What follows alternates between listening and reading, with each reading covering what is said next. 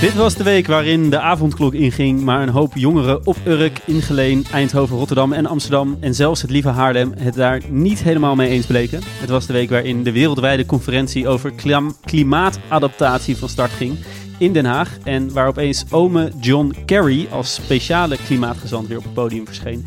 En het was natuurlijk de week waarin, gefeliciteerd allemaal, het NOS Live-blog over corona 1 jaar oud werd. Yay! Ja, prachtig. Maar naast al dit hele belangrijke nieuws is er natuurlijk nog veel meer gebeurd in de wereld dat je simpelweg niet wil missen. En dat hoor je dus hier bij ons. Dus stop met scrollen door je NOS-app, want dit wil je weten. Ladies and gentlemen, we got him. Dat is toch niet te geloven? Dat is echt erg. Come on, we gotta be talking about Texas. Dat heb gestaan op Facebook. You are fake news. Goedemorgen, middag, avond of nacht, lieve luisteraars van Dit Wil Je Weten. Week nummer 4 van 2021 alweer. En bij mij aan tafel een vertrouwd gezicht, Robert van Leeuwen. Je bent er weer? Ja, dat ben ik zeker en daar ben ik blij om. Nou, dat vragen wij ons nog steeds een beetje af, maar we gaan het zien. Gaan we weer het hebben over jouw favoriete diersoort? De kneu? Ik dacht aan het springding. Oh, nou ja, wel inderdaad, sprinkhaan. Het schijnt dat die weer voorbij komt. Een update. Ongeveer een jaar geleden hadden we daar ook over met jou. Precies, en ik dacht laten we een keer in gewoonte maken om eens in zoveel tijd even terug te gaan naar hoe staat het voor met de sprinkhanen? Even inchecken. En tegenover jou een debutant. Ja, hallo. Pleun. Hallo, dat ben ik. Hoi Pleun. Hi. Hey, leuk dat je er bent. Jouw podcast Ontmaagding. Ja. Zo noemde je het zelf. Ja, ik vind het heel spannend. Ik ben echt best wel zenuwachtig. Hadden jullie dit niet de eerste keer? Ik vind het wel heel leuk. Nou, Robert is een hele natuurlijke spreker. Dus. Oh, maar de eerste keer toen zaten we nog in die studio bij Salto en zo. En toen had ik ook wel een beetje een droge mond van Ja, snap ik. Maar je hoeft je nergens zorgen over te maken. We zijn over het algemeen best lief. Ja. Maar hoe kan het eigenlijk dat je bent een millennial in Amsterdam. Het is corona, dus hoe heb je nog geen podcast? Ja, ik weet het niet. Ik heb ook echt geen idee hoe ik in godsnaam die lockdown ben doorgekomen zonder een podcast te maken. We zitten er nog in dan. Maar ja, ik weet het niet. Ja, vanaf nu ben ik echt millennial. Het voelt goed. Ongelooflijk. Ja. Eindelijk die stap gezet. En wat doe je allemaal zo'n beetje in het dagelijks leven? Ik ben copywriter.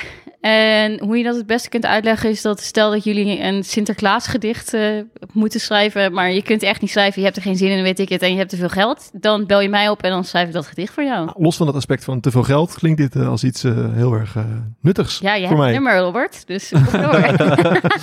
Gruwelijk. En een groot deel van je tijd spendeer je op een medium. Ja, ik was al bang dat je het ja, ik zit op Twitter. Het schijnt dood te zijn, maar het is erg levend in mijn dagelijks leven. Ja, en ik ben groot fan. Ik kan niet anders zeggen. Ja, het komt vooral neer op dieren en slechte woordgrapjes. Dat is het. Dieren en slechte woordgrapjes. Maar @plenu, dames en heren, volg me allemaal. Kijk, wordt er toch wat reclame gemaakt. Goed dat je er bent, Pleun. En jij natuurlijk ook, Robert. Goed dat je er bent. Jullie hebben afgelopen week weer flink het nieuws zitten volgen. In voorbereiding op deze show. Maar wie heeft dat eigenlijk het best gedaan? Daarmee gaan we beginnen. En dan kan je de titel Nieuwsjunk van de week winnen. Dus zet je schrap, handen aan de knoppen. Vraag 1. Geen Stel is afgelopen maandag een crowdfundingsactie begonnen voor de eigenaars van de maandagavond vernielde en geplunderde Primera winkel in Den Bosch. Op hoeveel stond de teller gisteren? Oh, dat weet je meteen. Ja, ik kom uit Den Bosch. Dus dit was echt nieuws. Maaike, arme Maaike. Het is jouw Primera eigenlijk. Het is mijn Primera. Je kent Maaike. Ja, er is een Philips Wake-up light naar mij op weg. Maar de weg is versperd door die rennen. Is dit echt? Nee, dit is niet waar. Nee. Ik weet het niet. Nou, hij is er nog niet. Dus misschien kan het zo zijn. Volgens mij is het... het is multiple choice, toch? Ja, het was eigenlijk multiple choice, maar ik denk we kunnen ook gewoon een benaderingsvraag van maken. Ja, zullen we dat doen? Want ik denk namelijk dat het... Oh, fuck. Ik wil nou €78.000 is. Oké. €78.000, 1. Ja, helaas, Pleun. Dat heeft Bert toch gewonnen. Nee! Ja, het was €80.000.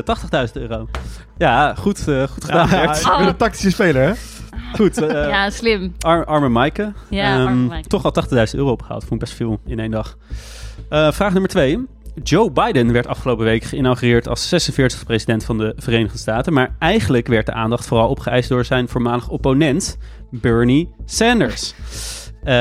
Niet vanwege een mooie speech of zo, maar vanwege zijn prachtige outfit tijdens de inauguratie. Een Amerikaan genaamd Toby King haakte een poppetje van The Burn en die werd vandaag geveld. En dit is een benaderingsvraag. Voor hoeveel werd hij verhamerd? Ja, is wat ik nu eerst. Ik was zo eerlijk, hè? Ja. Ik heb echt geen flauw idee. Een poppetje gehaakt van Bernie Sanders. Poppetje. Maar hoeveel heb je gezien hoe die eruit zag? Ja, dat wel. Maar ik heb het poppetje niet gezien. Dus als je mij een poppetje laat haken, zou het ook niks waard zijn natuurlijk. Laten we zeggen, het is Amerika. De Amerika-bonus komt er bovenop. Precies, ja. Ja. De 33.000 euro. Oké, 33.000 euro. Ik zeg 45.000. Dan heeft Pleunie gewonnen. $40.000 leverde dat ding maar liefst op. Ongelooflijk. Yes. Dat is toch weer heel typisch. Vraag nummer 3. Het staat gelijk, jongens. Dus beslissende vraag. Larry King, de Amerikaanse talkshow-legende, is afgelopen week op 87-jarige leeftijd overleden aan corona. Naast een heleboel uitzendingen van Larry King live op CNN... is deze oude snoepert ook vrij vaak in het huwelijksbootje gestapt. Hoe vaak is Larry King getrouwd geweest? En dit is multiple choice. Is dat A, 3 keer, B, 7 keer of C, 11 keer? B, 7 keer. Ja, ik vraag me af of dit nou dan tactiek is om het zo zeker... Ja, dit is... of ben je groot fan van Larry King? Dat kan natuurlijk ook. Vaak. Ja, ik vind vrij vaak vind ik niet 3 keer. Dan ga ik wel voor een ander antwoord, zeg ik C, 11 keer. Dus Pleune gaat voor 11 en Robert voor 7 keer getrouwd. Dan is Robert toch nieuwsjuk van de week. Wist jij dit zo goed? 7 keer maar liefst. Ja, ik vind het toch wel best vaak. veel. Ja. Jij krijgt niet eens 7 dates. Zo, dan gaan we eruit knippen. Ik proef hier jaloezie. Wat? Nee. Jongens, ik ga even... Wil je nog water? Oké, laten we dit laten. Bert, gefeliciteerd. Je bent junk van de week. Thanks. Hoe voelt dat? Nou, een eer. Eigenlijk. Wil je moeder bedanken? Nee, niet per se. Maar ik ben blij dat het dan toch is gelukt. Zeg maar beloond wordt als je het nieuws een beetje volgt. Nou, en om jou daarmee te belonen, gaan we eerst naar het verhaal van Pleun. Thanks.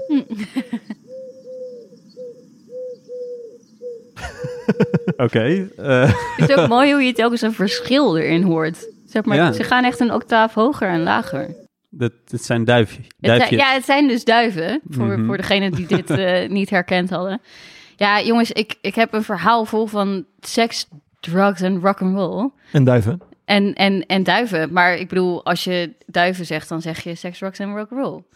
Nu wel. We hadden het net al over Joe Biden. En er is dus ook een Joe Biden in Australië.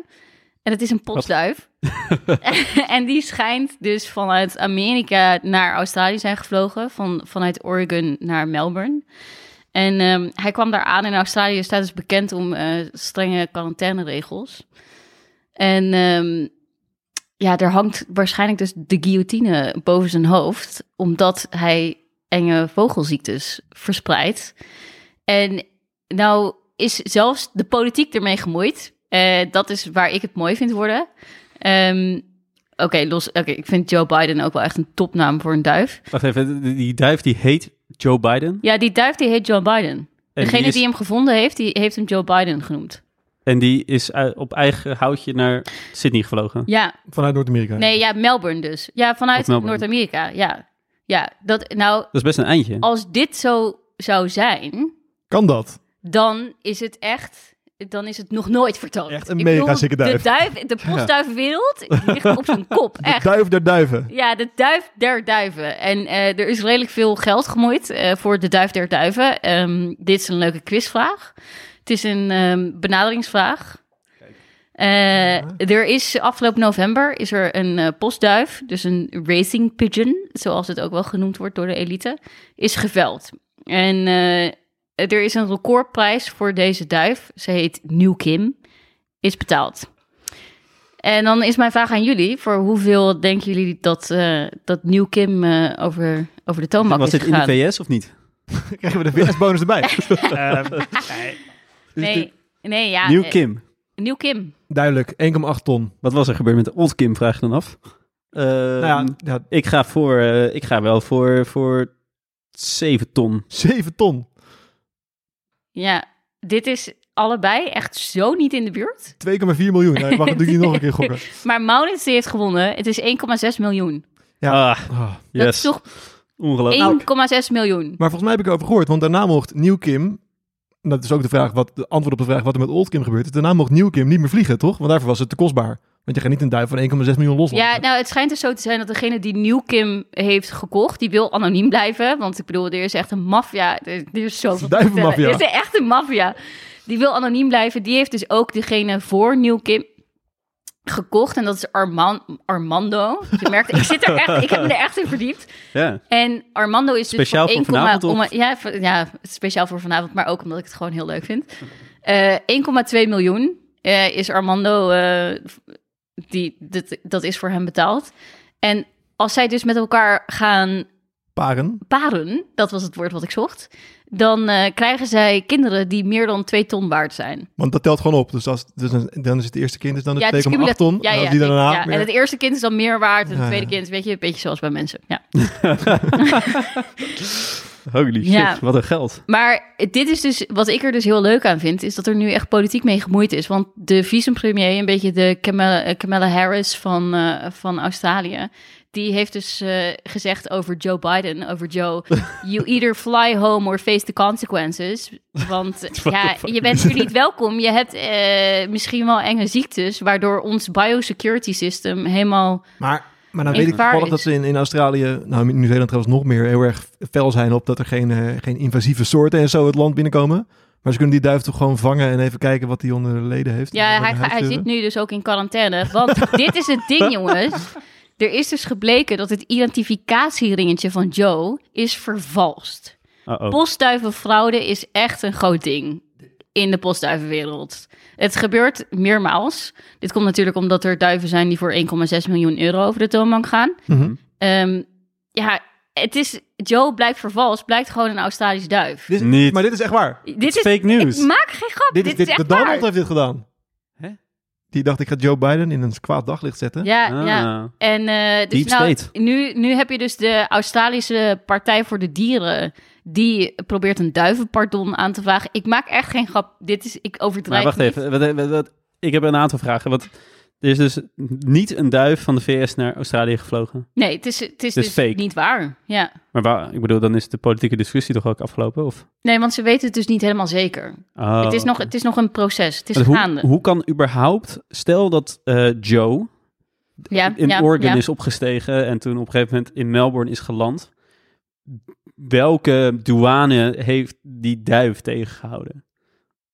Ja, hij is dus in een tuin geland. Ik vind het een hele goede vraag. Hij is in een tuin geland. Het is niet zo dat de douane aan de kust stond te kijken en die zag er duif af. Ja, maar moet je je voorstellen dat je elke duif gaat geringd of gemerkt of zo, neem ik aan, toch? Die hebben iets... Ja, maar die hebben niet een soort track and trace om hun been. Nou ja, als mijn duif 1,6 miljoen zou kosten, zou ik wel een track and trace met zijn been doen. Ja, zeker. Ja, maar dat is dus dat identificatieringetje. En degene die hem gevonden heeft, die zag dat ringetje. En dat ringetje zei dus, je komt uit Amerika. Maar ik heb hier meer in verdiept. Ik ken iemand die zit in de postduiven. Ja, het is toevallig mijn kickbox-trainer waarvan je het niet zou verwachten. Die heeft vroeger postduiven gehad. En ik heb even gevraagd van, oké, hoe zit dat nou? Zou die technisch gezien van Amerika naar Australië kunnen vliegen? Zijn antwoord was meteen, dat kan niet. Een duif moet chillen, een duif moet eten. Hij kan niet de oceaan over zonder ook maar enigszins te rusten. Dus het is gewoon niet mogelijk. Er varen natuurlijk schepen op de oceaan. Daar kan hij toch af en toe even op landen, toevallig? Ja, maar dit is dus ook de theorie. Ja, jongens, er gebeurt zoveel. Ik wil hier niet te lang blijven hangen, want er zijn nog meer schandalen. Maar er is wel iemand in Noord-Amerika die dit claimt. Want die zegt van, dit is mijn duif die nu daar Nee, er is dus een duif kwijtgeraakt. Dus in Noord-Amerika? In Noord-Amerika is er een duif kwijtgeraakt bij een wedstrijd. Ja. En die is dus later, met dat identificatieringetje, is die teruggevonden in Australië.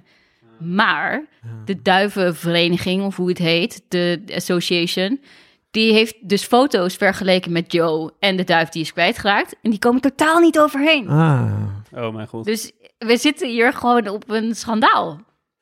ik zou zeggen, sheeple, wake up. Ja. Wake up, sheeple. Ja. Dit is precies wat Willem Engel bedoelt, hè? Dit is waar Willem Engel het over heeft. Maar als wij even kijken naar... Laten we ons even verplaatsen in deze duif. Ja, zeker. Die is dus of de hele oceaan overgegaan... om vervolgens beticht te worden van fraude... en het risico om daardoor hoofd te worden. Of hij heeft fraude gepleegd, of hij gaat dood. Dus het is allebei niet goed. Ja, maar als we deze duif onterecht terechtstellen... Ja, dan ga ik naar Malieveld. Mensen ons tot in het einde der tijden je daarom om beschimpen, denk ik. Maar oké, ik wil nog heel even kort dit zeggen. Jullie denken nu postduiven. Ik heb het idee dat jullie al een beetje opgewarmd zijn. Maar er zijn dus nog meer schandalen. Blijkbaar staat de postduivenwereld bol ervan. We hebben ook in 2015, ik zeg inmiddels want ik ben er zo diep ingedoken dat ik me met hen verenig. We hebben in 2015 een dopingschandaal gehad. Ja, zeker. Er waren 5 duiven die onder invloed waren van Mobistex. En dat is geloof ik een pijnstiller dat voor mensen koorts verlaagt en ontstekingen remt. En 1 duif, cocaïne. Maar, dan kom je wel in Australië, denk ik. Gewoon, ja. Gesnoven of gepikt? Ja, geen idee. Ja, dat zou je aan hem moeten vragen. Maar maar die duiven zijn dus met alle drugs volgegooid, omdat ze dan beter presteren bij een wedstrijd? Ja, dan presteren ze dus beter. Maar toen uiteindelijk is er bloed afgenomen en naar een onafhankelijk lab in Zuid-Afrika gestuurd. En daar hebben ze het dus gecheckt. Maar het is anoniem gedaan, dus ze kunnen niet meer weten welke duiven het waren. Dat is wel echt heel handig. Ja. Van deze 100 sporters is er 1 iemand heeft doodgebruikt, maar we weten eigenlijk niet meer wie. Ja, een soort van... Ja, nou ja. Jezus, de duivenwereld staat op zijn kop. Ja, is er een oplossing in zicht voor dit soort wantoestanden? Nou, ik denk dat het zich vanzelf oplost. Want het ding met duivensport is dus dat het eigenlijk ethisch heel onverantwoord is. Er zijn ook echt partijen die zich er tegen weren. Want het sterftecijfer rondom duivensport is ontiegelijk hoog. Gewoon omdat ze niet meer thuiskomen? Of, ze komen niet meer thuis, het weer... vliegen naar Australië, de elektrische... masten vliegen ze tegenaan. Roofdieren hebben ze ook nog mee te maken. Jagers, die schieten ze kapot. Ja, daar gaat je 1,6 miljoen. Dus jij gaat geen duiven bestellen? Nee. Hoe doe je dat? Nee. Eerst die wake-up light. Nou, ik heb dus ook naar een veiling gekeken. Oh god, jezus. Ik woon toevallig naast een duivenpost in Amsterdam-Oost. Ik ga het binnenkort wel even checken hoe dat er daar aan toe gaat. Ja, misschien, je kunt ze dus ook jatten, hè? Nou, dat zou ik kunnen doen. Of ik kan misschien wat schandalen blootleggen. Ongelooflijk. Ja, er zit een postduivenvereniging in Amsterdam, bij het Westerpark. Daar staat dus heel duidelijk en heel groot op niet betreden als je er niet bij hoort. Ik voel dat hier een verhaal zit. Ja, Bertje heeft volgende week 5 duiven erbij. Gewoon gezellig in mijn woonkamer. Ongelooflijk. Nou, dankjewel Pleun. Wat een verhaal. En, dankjewel dat je voor ons hier bent ingedoken. Ik hoop ook dat je er ooit weer uitkomt. Ja, dat hoop ik ook. En van de duiven gaan we naar andere dieren. Now let me tell you how things are supposed to work. The sun grows the food, the ants pick the food, the grasshoppers eat the food, and the birds eat the grasshoppers. Daar gaat hij. We worden hier een pratende sprinkhaan. Zoals sprinkhanen kunnen praten in Disneyfilms. The sun grows the food, the ants pick the food, and the grasshoppers eat the food. Ik wil dan graag even terug naar Sprinkhanenland. Verleden jaar... Wel een dierlijke show. Ik vind het fijn. Ja. Verleden jaar is er een sprinkhanenplaag begonnen die Oost-Afrika heeft geteisterd. En ik dacht, een jaar later, laten we kijken hoe het ervoor staat. Voordat ik daarop op inga, wil ik even jullie vragen. Sprinkhanen, hè? Ja. Wat doen die eigenlijk? Je hebt treksprinkhanen. Treksprinkhanen die zitten met elkaar te chillen. Ja, we gaan gewoon echt een dierenshow hiervan maken. In de woestijn. En die zijn dan solitaire beestjes. Maar als het dan flink gaat regenen en ze kunnen zich voortplanten... Solitair of solidair? Solitair, helemaal op zichzelf. Dan gaat het regenen en dan gaan ze met elkaar samenhangen, samen klitten. En dan gaan ze daadwerkelijk, ondergaan ze een fysieke verandering. Het wordt eigenlijk een soort van nieuwe soort. En dan worden het gregarious sprinkhanen. Nu wil ik even aan jullie vragen, wat denken jullie dat het woord gregarious, als je het in Google Translate gooit, betekent? Is dat vijandig? In welke taal? Hongerig? Reislustig of gezellig? Nou, ik weet dat reislustig of wanderlust is, dus... Het komt uit het Engels. Ik denk gezellig. Ik denk... Wat was de eerste? Vijandig. En de tweede was hongerig, toch? Ja, maar ze klitten samen. Dat Ja, is dan is... denk ik. Nee, Maurits heeft het goed. Yes! Voor de bonuspunt hier. Is het gezellig? Ja, Gezellige sprinkhaan. ze worden heel gezellig, maar ze worden dus eigenlijk niet zo gezellig. Want als ze dat worden, dan gaat hun levensduur omlaag. Gaan ze met elkaar samen zwermen en dan hebben ze veel meer eten nodig. Ongeveer hun lichaamsgewicht per dag kunnen ze dan opeten. Dit is allemaal even een biologielesje, maar wat was er aan de hand? Vorig jaar zat ik hier ook bij de podcast. Toen wilde ik het eigenlijk over corona hebben. Dit is echt waar trouwens. Sterker nog, Dat is wel waar, ja. ik wilde het toen hebben vanuit de invalshoek van... wanneer wordt een ziekte een pandemie? Wat moet er daarvoor gebeuren? Toen zeiden de andere podcastgasten... nou, dat is niet zo interessant. Het gaat al de hele tijd over corona. Laten we dat dan maar niet doen. Dus in plaats daarvan richt ik me op een andere dreigende plaag. Namelijk sprinkhanen. En er was toen de dreiging van een enorme sprinkhanenplaag in Oost-Afrika... En die is ook gekomen, kunnen we zeggen. Dus een gigantische zwerm sprinkhanen heeft Oost-Afrika en ook nog wel omliggende landen geteisterd. Want wat doen ze dan? Die eten eigenlijk alles op wat je tegenkomt. Dus maar echt alles? De gewassen, ja. Nee, dus je hebt het echt over... Oké, dus niet alles. Maar echt alles. Geen mensen. Geen mensen, maar wel alles wat jij probeert te groeien. Dus alle oogst van alle boeren in Oost-Afrika. Met name Somalië, Ethiopië, dus indirect doden ze wel mensen natuurlijk. Exact. Indirect zorgen ze ervoor dat mensen ook geen eten hebben. Maar je hebt het echt over gigantische zwermen. Ik heb een soort van vergelijking gelezen dat je in Kenia op het hoogtepunt dat je een zwerm sprinkhanen zo groot als het land Luxemburg. Dus dat zijn wel flink veel sprinkhanen bij elkaar. Dat is een aardige hoop. Dat is echt heel veel. Dat is echt heel veel. Maar ja, we zitten hier natuurlijk bij Dit Wil Je Weten. En we zitten hier niet bij Dit Wil Je Vorig Jaar Weten. Dus daarom dacht ik vooral aan deze uitzending ineens van... Misschien wel echt een leuke podcast. Dit Wil Je Vorig Jaar Weten. Nou dat corona. Kan altijd nog. Toen dacht ik, hoe zou het ervoor staan met die sprinkhanen? Je hoort er nu niet zoveel meer van, maar dat zegt in principe niks. Want als dingen niet helemaal slecht gaan, dan is het best wel mogelijk dat je er gewoon niet zoveel van hoort. Ja. Dus ik heb me even verdiept in de sprinkhanenwereld van dit moment. Wat blijkt, er komt ook een tweede golf sprinkhanen aan. Niet alleen maar een tweede golf corona die er al is, maar de tweede golf sprinkhanen is ook aanstaande. Dus avondklok. Precies, avondklok. Nee, ik vrees dat sprinkhanen zich daar niet aan gaan houden. Maar het is wel redelijk gelukt om met andere maatregelen deze sprinkhanenplaag onder de duim te houden is misschien te veel gezegd, maar in ieder geval te voorkomen dat het compleet uit de hand loopt. Er is onder leiding van de FAO, dat is de landbouwclub van de Verenigde Naties, flink wat gedaan. Kost allemaal natuurlijk ook heel veel geld. Een stuk of 30 vliegtuigen en helikopters zijn ingezet om pesticiden te sprayen. Nog meer dan 260 van die dingen op de grond. Er zijn duizenden mensen opgeleid om te sprinkhaan spotten. Dus om te zien waar zitten ze, zodat we daarop af kunnen en ze te lijf kunnen. En ook om te helpen om ze... Dit is een taak. Ja, het is een taak. Maar ja, ook in rustige tijden wordt er gemonitord van waar zitten die sprinkhanen. Want het is een bekende sprinkhanspotter. Ja. Sprinkhanspotter.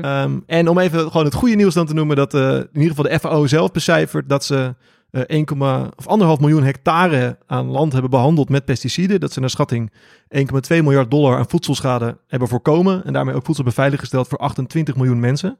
Kijk. Dat is echt heel goed. De downside, er zijn nog steeds wel ook miljoenen, volgens mij ging het over 35 miljoen mensen of zo, die door deze plaag wel een voedselzekerheid in het geding hebben zien komen. En hebben ze ook een schatting van hoeveel sprinkhanen ze daarmee hebben omgelegd? Of dat niet? Hoeveel sprinkhaan per sprinkhanspotter? Ja, dat is een hele goede vraag. Ik zou me er graag een keer op los willen laten. Maar heb je niet zo goed voorbereid, hè? Heel raar dat je dit niet weet. Maar ik vind het, ik kom daar, nee, dat antwoord blijf ik even schuldig. Maar het zullen er flink wat zijn, want het zijn, ze vermenigvuldigen zich in ieder geval bij elke generatie dus met een keer. Maar wat ik me dan afvraag is, hoe laat je dan weten dat er een sprinkhaan zit? Is het dan echt meteen handelen en... Nou, nee, je hebt het over zwermen. Dus op het moment dat je een zwerm van de omvang van de provincie Luxemburg hebt, dan heb je hem denk ik wel snel in de gaten. Maar het kunnen ook kleinere, zeg maar... Nou ja, weet ik niet. Zeg maar de gemiddelde zwerm nu, dat is alsnog iets van 1000 voetbalvelden. Nou, mensen vergelijken altijd oppervlakte met voetbalvelden. Ja. Dat zegt nog niks, maar 1000 voetbalvelden is wel best wel veel. Tegelijkertijd, als je misschien in wat meer afgelegen gebied zit, dan... is het ook zo dat als je misschien die sprinkhanen voorbij is komen, dat je niet meteen weet waar je dan een melding moet maken van we hebben hier sprinkhanen. Dus dat hoe in ieder geval... dat? Is er een app, de corona-app, de sprinkhanen-app? Ik heb wel beelden gezien over dat er op dat soort manieren werd geprobeerd om een infrastructuur daarvoor uit te rollen.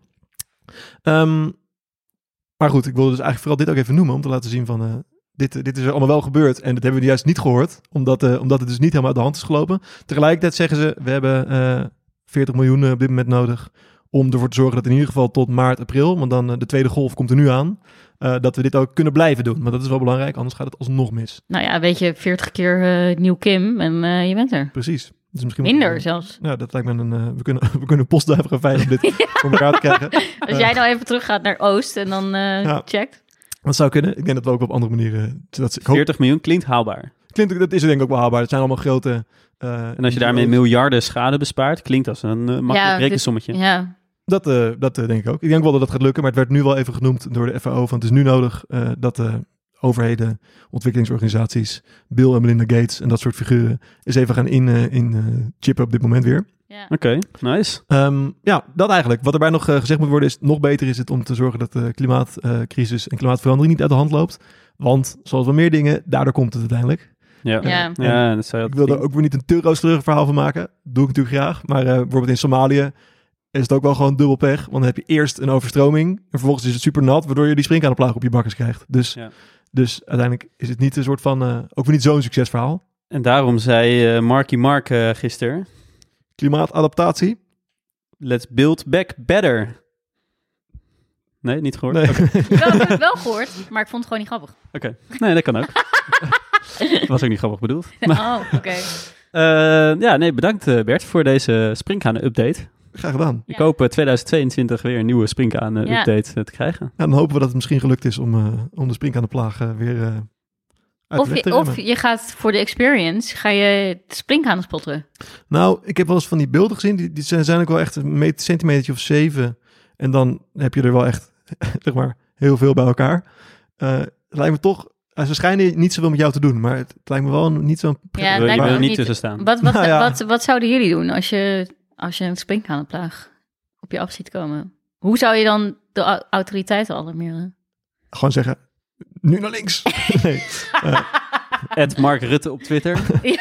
Ja, allebei goed. Lijkt me top. Ja, goede vraag wel. Ja, dank je. Jongens, de avondklok gaat bijna in en jullie moeten gewoon altijd thuis zijn. Dus we moeten snel door naar het volgende onderdeel van de show. En dat is de muziekronde. En daarin laat ik liedjes horen. En dan moeten jullie raden welk nieuwsbericht daarbij hoort. Spannend. Handen aan de knoppen. Lied nummer 1.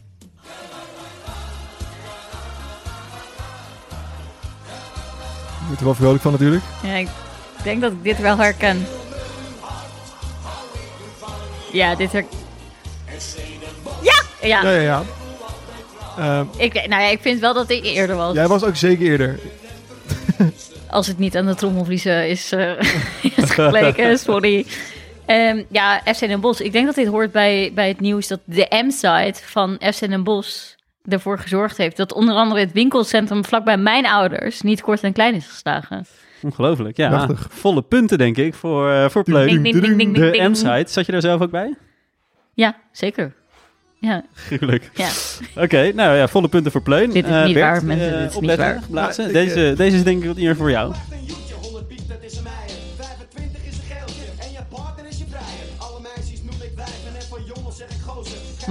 Mag ik een poging doen?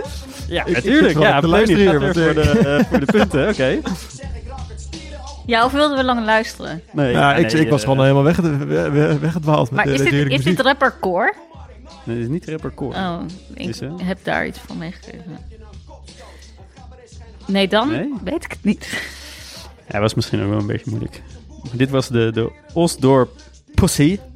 Waar ze ook flink hebben zitten matten natuurlijk. Ja, en daar is het natuurlijk ook helemaal misgegaan. Ja. Hier om de hoek. Helaas geen punten voor jullie allebei. Blafballen. Bert, niet schelden, dat mag niet. Laatste nummertje voor de allerlaatste punten van deze show. Deze is best wel moeilijk, maar je moet vooral luisteren naar het eerste woord dat gezegd wordt. Ja. Ja, Pleun. Gaat er weer voor. Jeetje, dat een adremiteit. Maar, voor zover het een woord is. Ja. John Kerry. Die zichzelf weer op het podium heeft geplaatst. Kijk, heel goed. Iemand heeft naar de intro geluisterd. Ja. Oh, die jij wel. Bert. Ik dacht dat jij bent een muziekfan, maar je wordt hier alle hoeken van de ruimte laten zien. Ik lig in de touwen. Ik dacht ook dat ik muziekfan was, maar blijkbaar moet ik me identiteit. Goed, jij was natuurlijk al junk van de week, dus Pleun, jij hebt muziekronde met verve gewonnen. Kan niet anders zeggen. Hartstikke gefeliciteerd. En om dat te vieren blijven we even bij jou met je tweede onderwerp.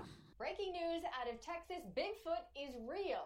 According to a group of researchers, they call themselves the Sasquatch Genome Project, and they released what they say is proof.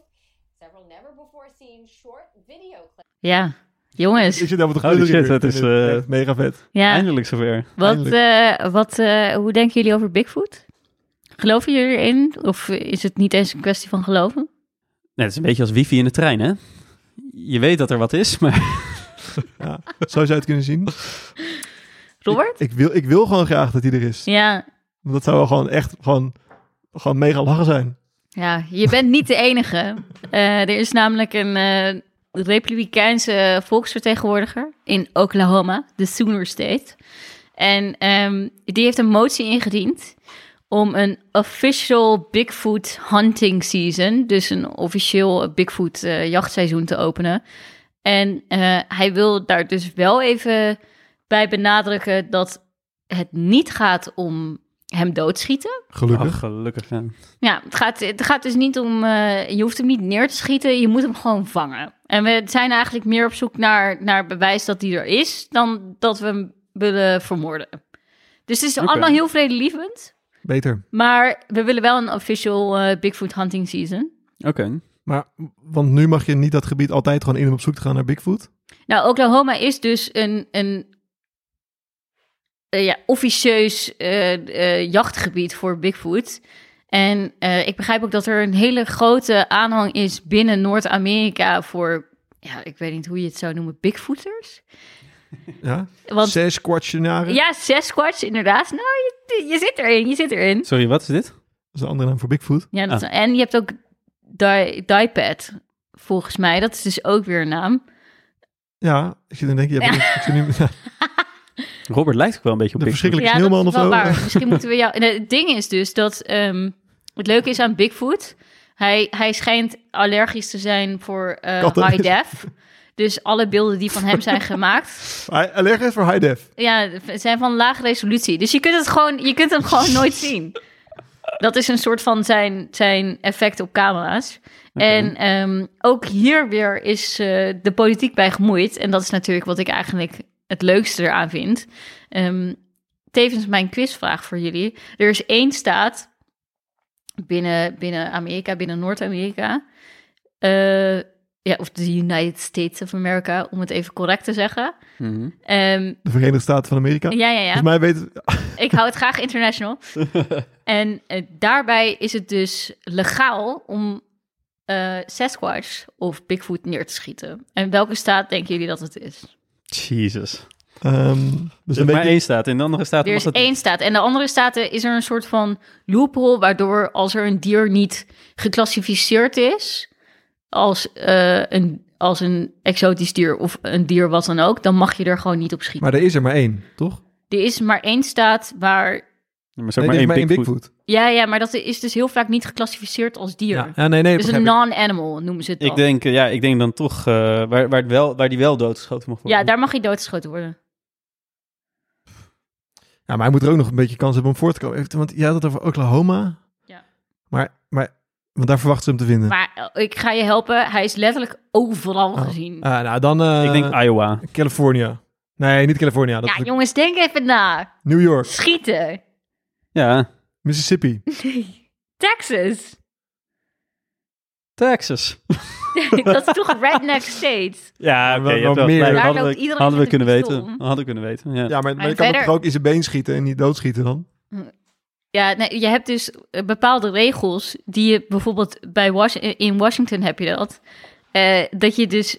Je bent echt een lul als je iemand neerschiet of je schiet hem neer. Sowieso omdat... Dat is de regel. Je bent officieel een lul. Maar het is dus ook omdat ze er rekening mee hebben gehouden dat er dus mensen in pakken... Bigfoot kunnen zijn, ja. in Bigfoot kunnen zijn. Holy shit. Dus dan denk je dat je hem hebt en dan schiet je hem neer en dan is het een mens. Ja, dan word je gewoon voor attempted homicide word je gepakt. Shit. Dan moet je wel 3 keer nadenken. Bert, ik zou niet naar Texas gaan. Nee. Word ik aan alle kanten neergeschoten, ja. Ja. We dachten echt dat het een verschrikkelijke steelman was. Dat was gewoon... ik durf daar sowieso niet meer heen. Oké, maar nu mag je dus in Oklahoma... wordt een hunting season. Ja, het departement van agriculture... sorry dat ik zoveel Engelse termen gebruik, maar het is echt lastig om dit te vertalen. Maar die heeft er een stokje voor gestoken, omdat ze zeggen, ja, wij gaan niet voor mythische dieren, gaan wij wetten vaststellen.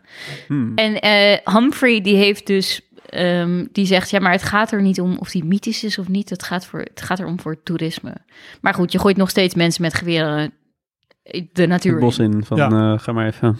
Ja. Maar even kijken of ik je tegenkomt. Ja. Misschien, ik denk ook wel dat het grappenmakers gaat aantrekken die denken, ik ga de Bigfoot spelen. Ja, en dan, Want dan kan er op je geschoten worden. Nou, en laten we de mogelijkheid ook niet uitsluiten dat de echte Bigfoot daar rondloopt en dat hij dan per ongeluk toch wordt neergeschoten. Dat willen we natuurlijk ook niet hebben. Ik moet zeggen dat ik hier dus ook weer ingedoken ben. En heel veel filmpjes heb gezien van mogelijk... Je hebt hard gewerkt vandaag. Ja, zeker. Mogelijk Bigfoot materiaal. Het is allemaal echt... Er is dus ook één filmpje waarbij mensen zeggen, ja, we hebben hem slapend gevonden. En dan is ook een comment bij dat filmpje. Oké, dus ze hebben hem slapend gevonden. Ze hebben hem nog steeds niet goed in beeld. Het is, persoonlijk, na alles wat ik heb gelezen vandaag, heb ik er nog steeds een hard hoofd in. Maar er is echt een North American Bigfoot Search Foundation. Okay. Die zijn bezig met DNA-onderzoek. En dit is dus ook een vraag die ik bedacht heb voor jullie. Want dit is waanzinnig. Ze hebben dus een persbericht gepubliceerd. Dat er een bepaalde dokter is die DNA-onderzoek gaat doen voor hun. En goed. De naam van de dokter is interessant. Dus ik ga nu... Hoeveel dokters ken jij in de VS? Ja. Dus hierbij voor jullie een multiple choice vraag. Okay. Is de naam van de dokter die DNA-onderzoek doet naar Bigfoot... Is dat A, Dr. Ketchum? B, Dr. Gotcha? Of C, Dr. Footsie? Dat is niet Fauci? Kan ook. Ik zeg B. B, ja. Gotcha. Nou, ik ga voor C. C? Ja, chill, hier hoopte ik op. Het is allebei niet goed. Het is Dr. Ketchum. Ja. Ketchum. Ja, en familie van Ash. Ja, familie van Ash. Het is dus zo dat in 2007 of zo heeft die site gepubliceerd dat er baanbrekend onderzoek zou komen. En dat we het snel zouden horen. En nog steeds hebben we niks gehoord. Dat zal ik niet, hè. Maar ik heb een van die filmpjes die jij doorstuurde even zitten kijken vandaag. En toen dacht ik, ze geloofden er wel echt in dat ze ook echt ervaring hadden gehad, dat ze hem gezien hadden, die hun leven. En toen, je hebt namelijk best wel een aantal van die dingen, zoals mensen die een soort van die satanische ervaring hebben gehad, of die zijn ontvoerd door aliens en dan weer terug op aarde zijn gezet. Is dit misschien ook zoiets? Ik bedoel, dat andere kan ook waar zijn hoor, maar dat het een soort van meer een overkoepelende... Ja, ik weet het niet. Je hebt dus ook op die site van de North American Bigfoot Search, heb je dus ook reports staan. En dan heb je echt hele essays aan hoe zij het ervaren hebben. Ja, ongelooflijk. Ja. Maar het is ook iets wat op meerdere plekken in de wereld... Monster van Loch Ness. Ja, dat is ook zo'n ding. Ja. Hebben wij dat in Nederland niet ook? Hebben we dit iets? We hebben misschien... nee, denk ik niet. Ik doe zo mijn best om een grap te verzinnen. Maar het komt niet. Shit. Nou, misschien moeten we iets verzinnen. Ja, het typisch Hollandse monster. Het spook Bertha in de... Nee, Bert. Daar gaan we niet aan beginnen. Jezus, nou, dit is ook dierennieuws eigenlijk. Ja, maar toch wel niet echt. Want, ofwel. Echt, ja, ofwel. Ja, we weten het niet. Nee. Ongelooflijk. Ja. Nou, ik ben wel blij dat je hier ook weer in bent getoken. Ja. Dankjewel daarvoor, Pleunie. Pleun, sorry. Ja, dank je. En ik vraag me natuurlijk af wat Joe Biden, niet de duif, maar de echte ervan vindt. Ja. En misschien kan Robert daar ons misschien wel. You know, folks, on behalf of stutters and former stutters everywhere, many of whom are here tonight, I want to thank you for freeing so many of our voices. And that's really what you do. Yes. We hoorden hier maar één iemand, dan niet de duif, maar de echte Joseph Robinette Biden. Dat is namelijk zijn volledige naam. Het is goed om ook af en toe even te noemen. En ga ik meteen even een vraag stellen, waarbij één multiple choice optie al wel wegvalt. Welke superbekende Amerikaan is geen stotteraar? Is dat A, Samuel L. Jackson, B. Bruce Willis. C. Bruce Springsteen. Of D. Joe Biden. Tung, tung, tung. Leuk. Ik ga voor tweede Bruce. Nee, eerste Bruce. Bruce Willis. Bruce Willis. Geen stotteraar. Geen stotteraar. Bruce Springsteen. Oh ja? Ik denk B. Dan ga ik voor B. Bruce Willis. Nee, Maurits heeft het goed. Bruce Springsteen. Nee! Oh nee! Nou kan Bruce Springsteen ook dusdanig oeverloos lang lullen bij concerten dat het wel echt onhandig was geweest. Als hij wel een stotteraar geweest was. Maar waar dit eigenlijk om gaat, is dat Joe Biden wel een stotteraar is. En ik vond het een opmerkelijk nieuwsfeitje. Het is misschien iets wat je nog nooit gehoord hebt. Wisten jullie dit? Ja, dit wist ik. Ja, precies. Dat dacht ik al. Joe Biden is natuurlijk... Nou, dankjewel Robert. Dat is het antwoord waar je op gehoopt. Joe Biden, nee, dat had ik eigenlijk wel verwacht. Joe Biden is natuurlijk... Je kan zeggen dat Joe Biden iemand is die wel veel in het nieuws is geweest de laatste week. Mensen zich even wel bekommerd hebben. Nee, ik heb eigenlijk alleen maar een sprinkhanenplaag gekeken. Precies, nou, dat zou misschien ook goed zijn. Maar je hoort hem natuurlijk, als je hem hoort speechen, dan gaat het wel vrij soepel. Klopt.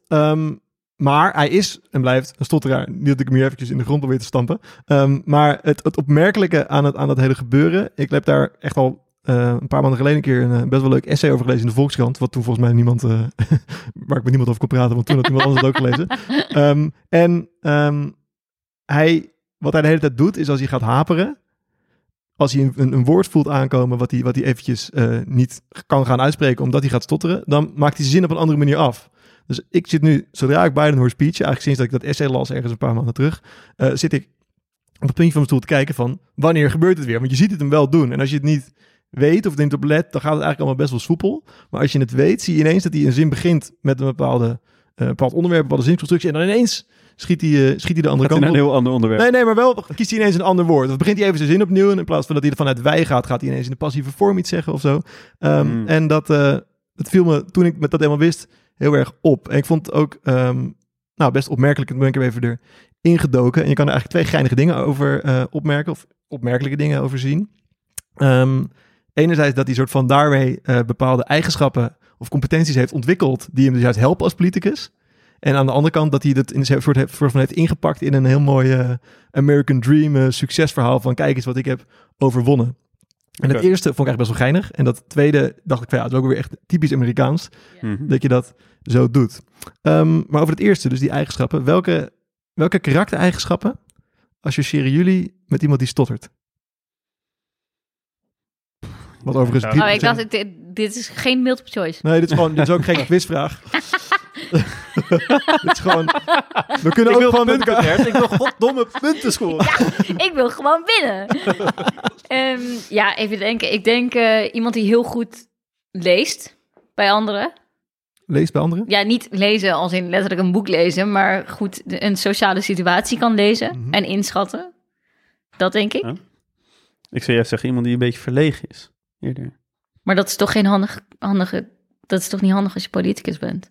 Nee, maar het gaat erom. Waar denk je aan als iemand stottert? Ja, precies. Ik denk dus ook dat het heel erg over kan komen alsof hij heel gewichtig is en heel goed nadenkt over zijn woorden.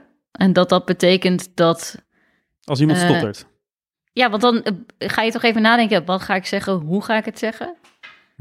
En dan ben je even stil. Dit doet mijn vader altijd. Hij stottert niet, maar dan is hij stil.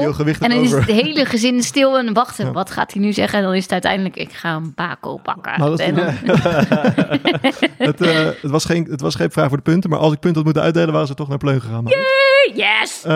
Wat jij zegt klopt ook wel, verlegen, maar dat is eerder de andere kant op. Dus op het moment dat je stottert en je bent verlegen, of je bent een beetje zenuwachtig of neurotisch of zo, dat is dus ook uit wetenschappelijk onderzoek, dat zegt dat ook. Dan heb je natuurlijk, het is meer zo'n de claim, dan is het wel duidelijk dat je er meer last van hebt. Dus als je stottert en je bent verlegen, heb je er meer last van. Als je stottert en je bent heel extravert, kun je er makkelijker omheen komen. En hoe gebruikt Joe? Nou, precies eigenlijk wel wat Pleun zegt, die 2 dingen. Dus enerzijds dat hij zegt van ik heb daardoor een verhoogd hoeveelheid empathie tegenover andere mensen, omdat ik gewoon heel erg weet hoe het voelt om uitgelachen te worden, om in de directe communicatie niet serieus genomen te worden. Daardoor schort ik altijd mijn eerste oordeel even op. Want ik weet als geen ander hoe het is om op iets te worden aangevallen, of om iets te worden uitgelachen, of niet serieus te worden genomen, waar je eigenlijk niks aan kan doen. Wat me daarbij toen ik het toch even indook, opviel, hij is natuurlijk behoorlijk oud, onze vriend Joe. Ja.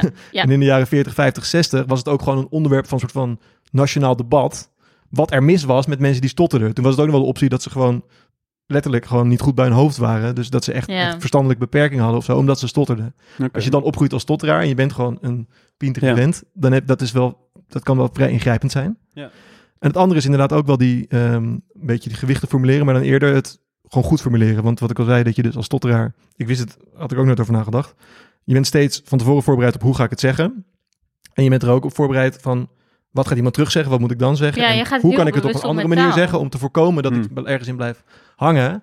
En je bent ook niet zo goed in dingen voorlezen. Want dan moet het op die manier. En als je er net op een woord blijft hangen, ben je de Sjaak. Terwijl als je dat je hoofd doet, heb je die vrijheid om steeds een nieuw pad te kiezen om je daaruit te redden eigenlijk. En dat is iets wat als politicus natuurlijk best handig is. Ja, oké. Ik vind het wel interessant. Mag ik wat vragen tussendoor?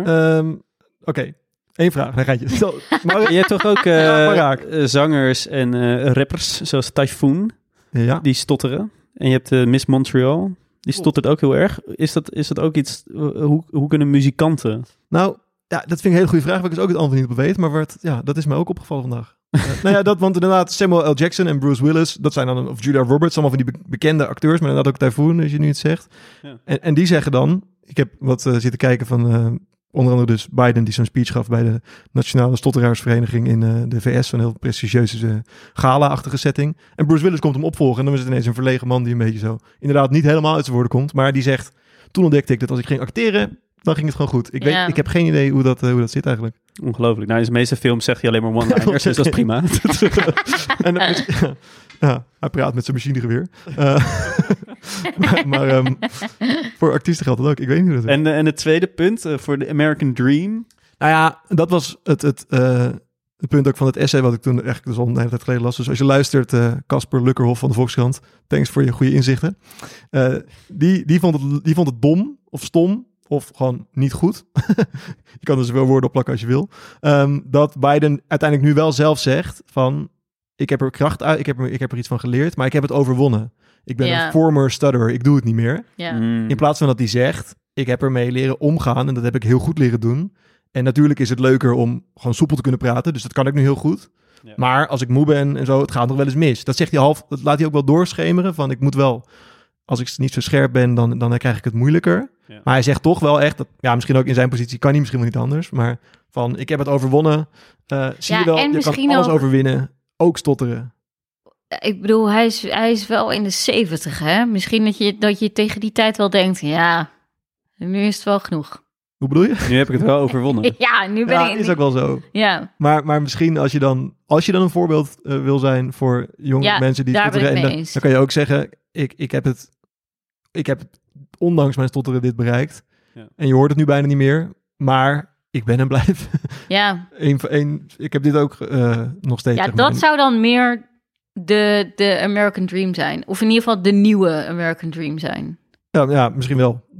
Dat je je tekortkomingen omarmt en zegt, hey, het is oké. Precies. Ja. Het is misschien meer de Nederlandse belofte. De Nederlandse belofte van de American Dream. Ja. Ik denk wel dat het kan kloppen, dat je anders wel misschien te veel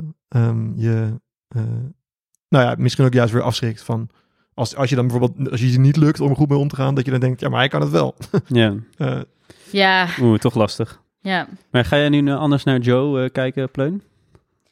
Nou ja, Joe de duif. Hoop ik dat ik over een week lees dat hij nog steeds in leven is. Oké. Joe Biden, ja, ik vind het heel cool dat hij een voorbeeld is voor alle stotteraars. En hopelijk blijft dat zo. Hopelijk doet hij het goed. Ja. Dankjewel Bert voor deze inzichten. Ja, over stotteren en over Joe Biden specifiek. Dankjewel Pleun voor aanschuiven vanavond. Hoe was de ontmaagding? Ja, heel anders dan de eerste keer. Ja, goed, soepel vooral. Ja, oké. Nee, dat is belangrijk. Zijn jullie nu ongemakkelijk? Dat een meisje over seks heeft? Het was ook niet een hele lange podcast natuurlijk dit keer. Dus. Ja, dat is dan weer wel herkenbaar. Hier gaan we het wel echt bij laten. Dank jullie wel voor dat epische nieuws dat jullie hebben meegenomen. over duiven en sprinkhanen en stotteraars. En Bigfoot natuurlijk. Dat is echt een lekker... Lieve luisteraars, ook bedankt voor het luisteren. Vind je deze podcast nou ontzettend leuk? Vergeet je dan vooral niet te abonneren en ons te volgen op Instagram. Wij zijn er volgende week weer. Stay safe, support your locals en stay home na 9. UX bye. En ik moet als we weer gaan er vandoor, want anders dan gaat het op laatste niet lukken. Rennen! We zullen samen winnen en verliezen, maar ik zal nooit voor een ander clubje kiezen.